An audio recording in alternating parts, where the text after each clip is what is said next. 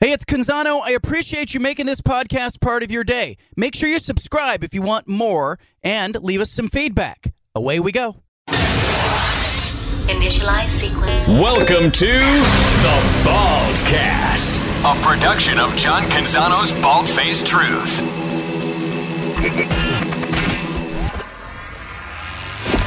BFFT. From the Pac West Center in downtown Portland, presented by High Caliber Millwrights, here's John Canzano with The Bald-Faced Truth.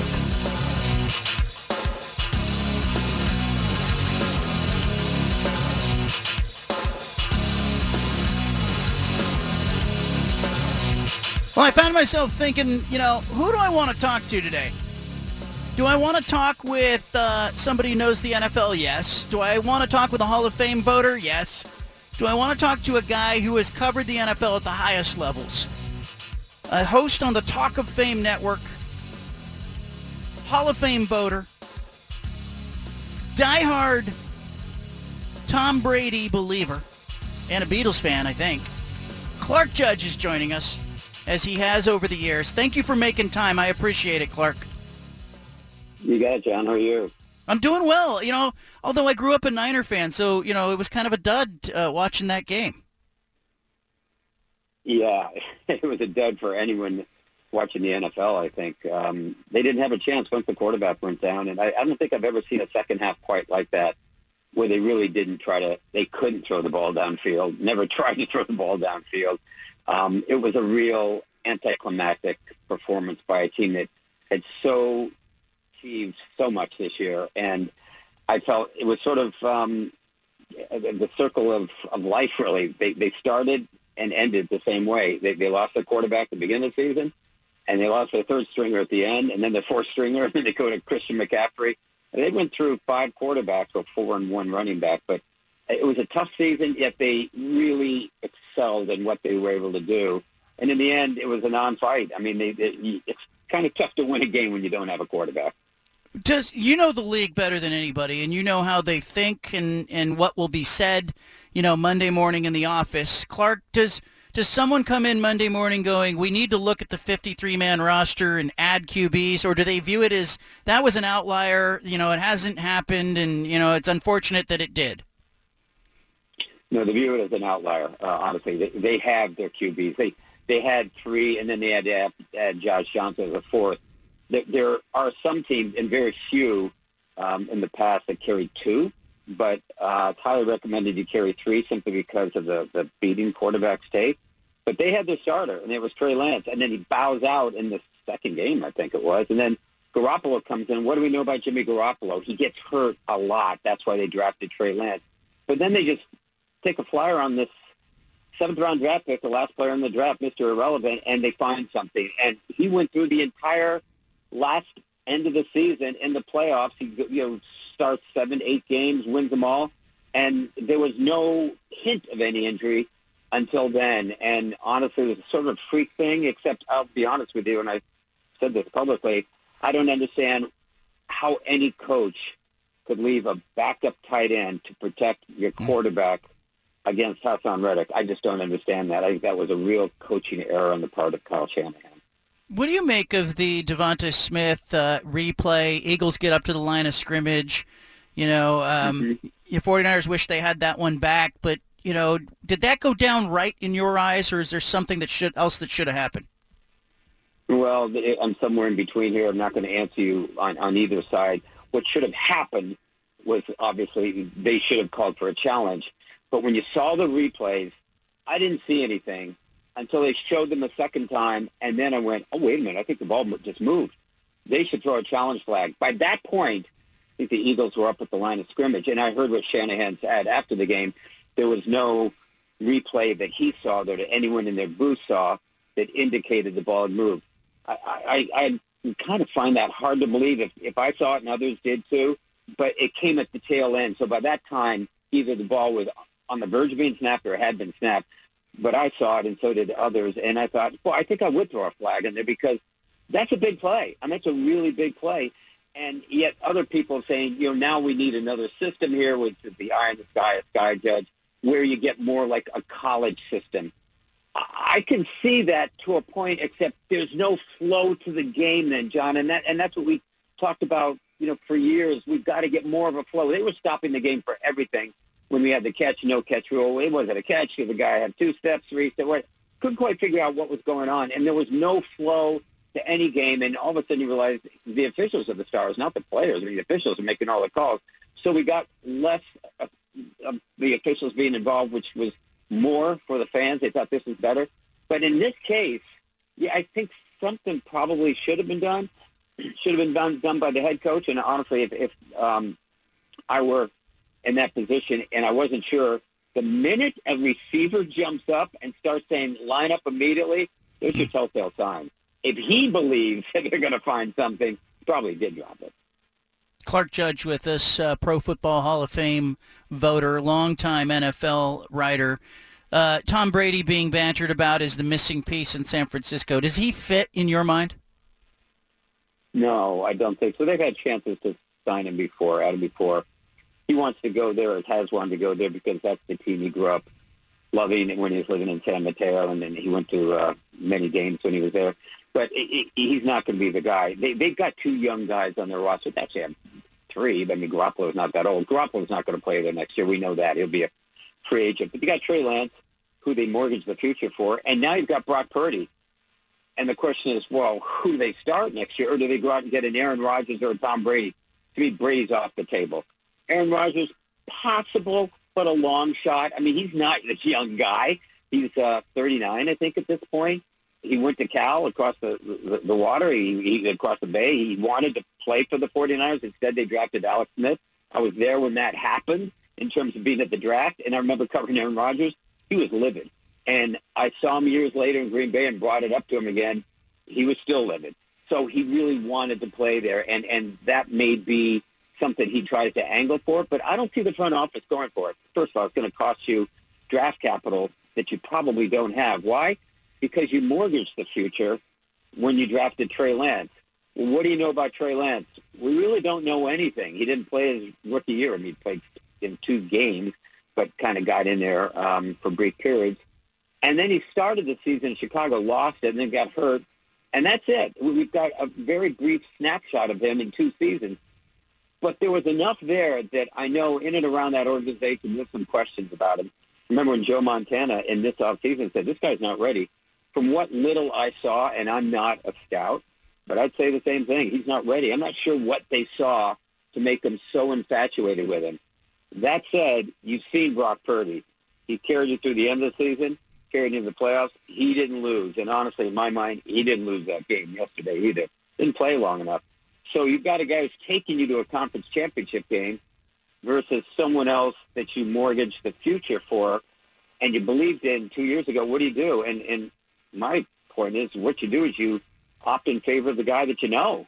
The guy that you know is Brock Purdy. With Trey Lance, he's probably not going to sit on that bench for long. You could probably trade him for more than 1 draft pick at this point. There's someone else. If you believe strongly in him, probably there are others that do as well. And he's a young guy who's got a future ahead of him. It doesn't seem, in my mind, to be in San Francisco just because of what I've seen from Brock Purdy. But in answer to your initial question, no, they had enough quarterbacks. They had 3. I mean, everyone carries 3, basically, most everyone. So they had 3, and then they got Josh Johnson. They covered themselves. Just a freak thing. It's really a freak thing. Do you like the matchup in the Super Bowl? Patrick Mahomes and the Chiefs, Jalen Hurts and the Eagles. Yeah, I do. There's so many storylines there. The Kelce's, Andy Reid, Philadelphia. I mean, there's a lot of storylines there. I was hoping for Philadelphia and Cincinnati because those were the 2 most complete teams out there in my mind. I'd still say that. That doesn't mean that the Bengals should have won yesterday. They were beaten by a better team. Kansas City played a better game than Cincinnati. It wasn't the Bengals that we saw the week before for whatever reason. They were on their heels, and I understand what your listeners would say. They're on their heels because the defense they played was much better. Yeah, it was yesterday, but really shouldn't be. They were ranked 31st in red zone defense, and yet when the Bengals got down there to the goal line, they couldn't score. I mean, they had 2 field goals there and couldn't score. So then when they tied up late in the game, the Chiefs made the stops and they got the sacks, and they got the sacks that Buffalo couldn't the week before. all that said, I'm one of those who was appalled by the officiating, to be honest with you. But I was appalled by the officiating throughout yesterday's games. Not just that one, the game before, too, the San Francisco game. Neither crew decided what happened in those games. Neither crew made one of those teams win. Both the teams that won should have won. But I would think the NFL might take a long, hard look at what that rolled out yesterday and say, we need to do a better job of calling these games if these are the best crews that we're putting out there. What does that mean for the Super Bowl? I mean, if these are your best crews for the championship game, I mean, how much better is the crew going to be for the Super Bowl? Much better? It better be, because there were so many calls that were missed and then calls that were made. There you go, what? I mean, I think the NFL had itself a problem yesterday. The problem is that instead of talking about Patrick Mahomes and the Eagles today, many people are talking about the officiating crews. Yeah, and I keep coming back to that. Do you think the officiating is improving, about the same? Is it under more scrutiny because of our ability to very quickly react, and social media plays a role? Sure. What do you see when it comes to the officiating? Well, I think it's under more scrutiny because of social media and also because of replay. I mean, we're stopping things frame by frame by frame. But you didn't need to stop anything frame by frame by frame to notice that the Eagles' right tackle, Lane Johnson, was moving before the ball was snapped. I mean, I kept looking and going, am I missing something? Where are the flags? He's standing up before that ball snapped, and they didn't call it. And then when someone did break it down frame by frame, you realize, boy, this is pretty blatant. But I've seen it before this year, John. I really have. I think it was the Chargers. Their right tackle was watching the game, and I thought, he's moving before that snap. Yeah. And they weren't calling it. And I know there was a movement several years ago to say, listen, unless it's egregious, let it go. I mean, because we're having too many stoppages, let it go. And generally that was with holding calls. And it made the games move faster, which the NFL wants. And there was more of a flow to the game, which the NFL also wants. And so do fans. But there are things like that. If you're going to let that go, then don't tell me that something else, which isn't quite as noticeable, that you're going to call. To me, the thing that I want and everyone wants is consistency. And that's what we don't have now, especially, I think, with pass interference. I don't know what pass interference is because some crews call them differently. And I'd say, honestly, if I were to address this, what I'd probably do is instead of having these all-star crews, which is what they have, they'll take the best referee at that point and then pair him up with a top line judge, a top back judge. But their guys haven't worked together. I'd simply take that referee's crew that he's worked with all year and have him work the Super Bowl. I have him work the playoffs, but work the playoffs. Instead, they get these all-star crews that haven't really played or coached or officiated together. But keep them intact instead of throwing these guys together for a weekend and let him go at it, because consistency is everything. And you're never sure what they're going to call now. I mean, there was a play yesterday where Burrow was pushed to the ground. I realized it was a push to go, oh, it's not a big deal. But I think it was Frank Clark, took like 4 steps and then shoved him. Well, the rule is you can't take 2 steps and do it. Took 4 and then shoved him to the ground, and Burrow throws up his hands and like, what was that? Well, that was my question. What was that? There was a hit out of bounds when the Bengals were driving at the end of the first half. And it said, well, that's a penalty. And they didn't throw a flag. And it was at least as bad or as egregious as the Mahomes one at the end of the game. But one was called and the other one wasn't. So why is that? And why is there that inconsistency? That's what the NFL needs to address. We're talking to Clark Judge, fantastic NFL writer and reporter, also a member of the Pro Football Hall of Fame committee. I was looking at the list of the semifinalists for the class of 2023. What jumps out at you at this class? And maybe can you just tell our audience just a little bit, Clark, on this process when 129 gets whittled down to, it looks like 15 or 19 at this point, and what happens next? Mm-hmm. Okay, so we have 15 modern era players that are finalists at this point. Modern era is defined by 20 years or less time after your retirement. So if you've been retired, 25 years, so you go into a different category. It's called the senior category. And so what you do is take that first list, which is a preliminary list of 129, whittle down to 25 semifinalists, and then to 15 finalists, modern era finalists. And the reason you said 19 is because we have two other separate categories, one of which is the senior category for those who've been out 20 years or more. And those guys used to be 1 a year or 2 a year. Now it's 3 a year, so there are 3. That is 18. And then they have another coach/contributor category, which is the first year in existence, and that would be for anyone who's obviously a head coach, assistant coach, or you say contributor, owner, scout, GM, someone who's a non-player. So those are your 19. That's 1 each year. They're your 19. So those, let's just take the coach, contributor, and the seniors off the board. The 15 modern era players are discussed via Zoom call, which we've been doing since the pandemic, by the board of 49 voters, and they're whittled down to 10 and then to 5. And so we discussed the 15 with a presentation made on behalf of each one of those 15, and then a discussion afterwards. It could be as little as 5 minutes, could be as long as 15 minutes. But there's a discussion. And then at the end of all 15 presentations, there's a vote. And the vote is, we got to cut it to 10. Then we get to 10, you got to cut it to 5. And 80% or more qualifies you, once you get into 5, to make it as a Hall of Fame enshrinee.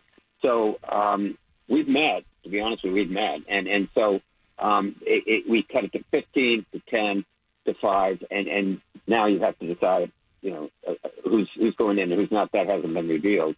But it's done each year before the Super Bowl. It used to be the day before the Super Bowl, John, but because of the pandemic, we stopped that, so we do this remotely.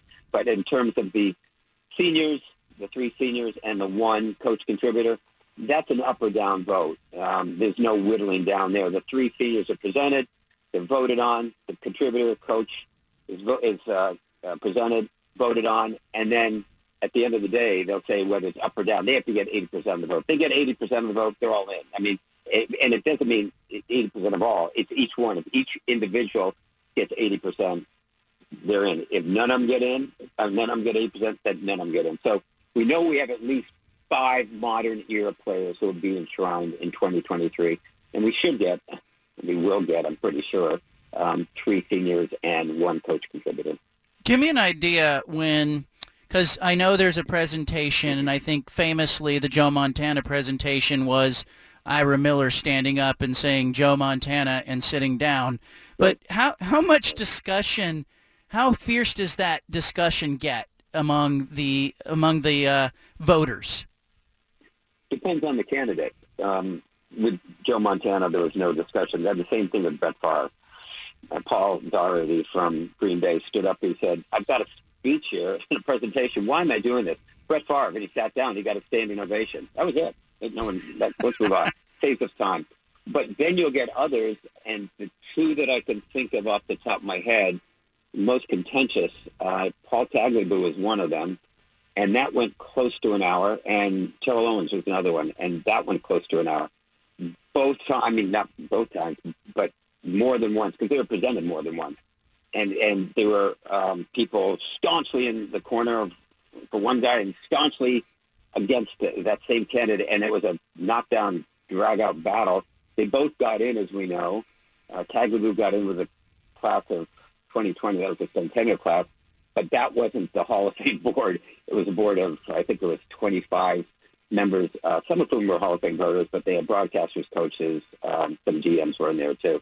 But anyway, he got in, and then Owens got in, I think, on the 3rd vote. So, but those are the 2 that I think of off the top of my head. And they were emotional. They were a very emotional discussion. Yeah, and I think, we had Tom Flores on this show a couple of times over the years. He was repeatedly, trying to make his own case and saying, I don't understand it. And I know it was really important to him.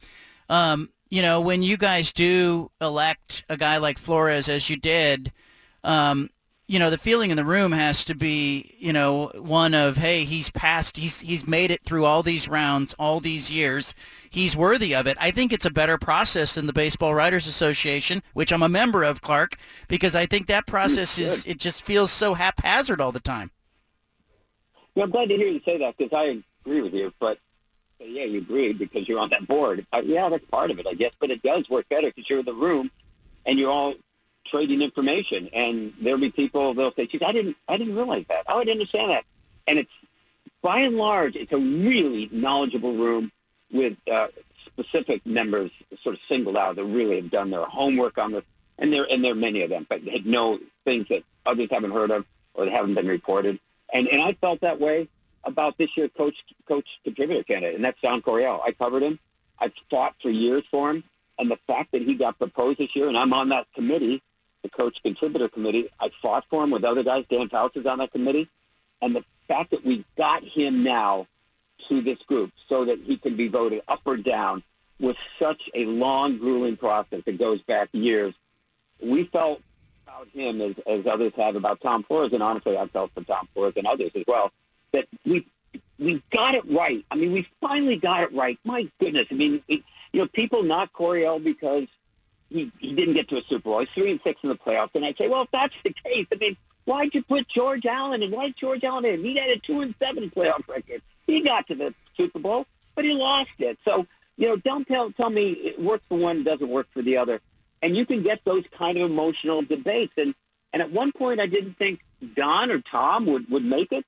And I hope Don makes it here next week. But Tom did, and he did it for all the right reasons. And you talked to him before on the show, and I know how he felt because I've heard it before.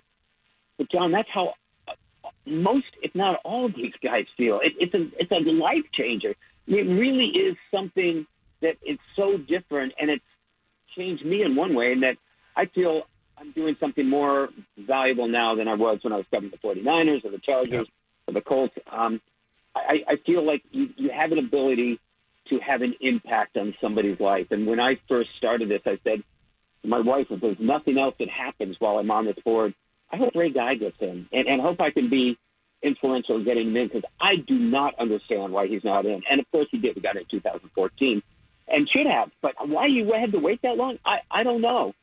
But when it happened, I did understand the impact it had on him.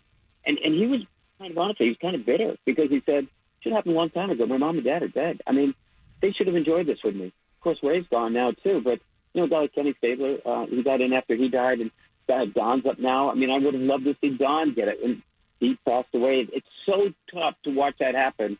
And last year, I thought, being hard with some other people for an official, a long-time officiating candidate who finally got in, but it was years and years ago, and just took forever, and then he passed away this winter, and you go, oh my God! At least he had a chance.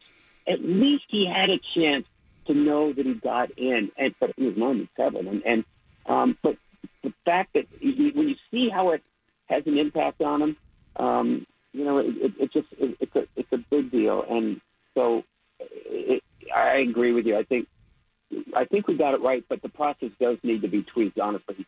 To have everyone in the same room, I think is great, but the process does need to be tweaked. Clark Judge, you're the best. Thank you for giving us your time. You got it. Take care. Thanks very much. Take care of yourself. There he is. I mean, he's so right. When we bring on a guest who's a member of the Hall of Fame, how do we introduce him? Pro Football Hall of Famer, and we fill in the blank. Leave it here. We interrupt this broadcast with a special announcement from the Bald Face Hey, sorry Truth to interrupt the Reporter. podcast, but if you want to listen to more of the Bald Face Truth Radio Show, including more of this segment that you're listening to, make sure you subscribe on SoundCloud and iTunes to the Bald Face Truth Radio Show. Thanks for listening.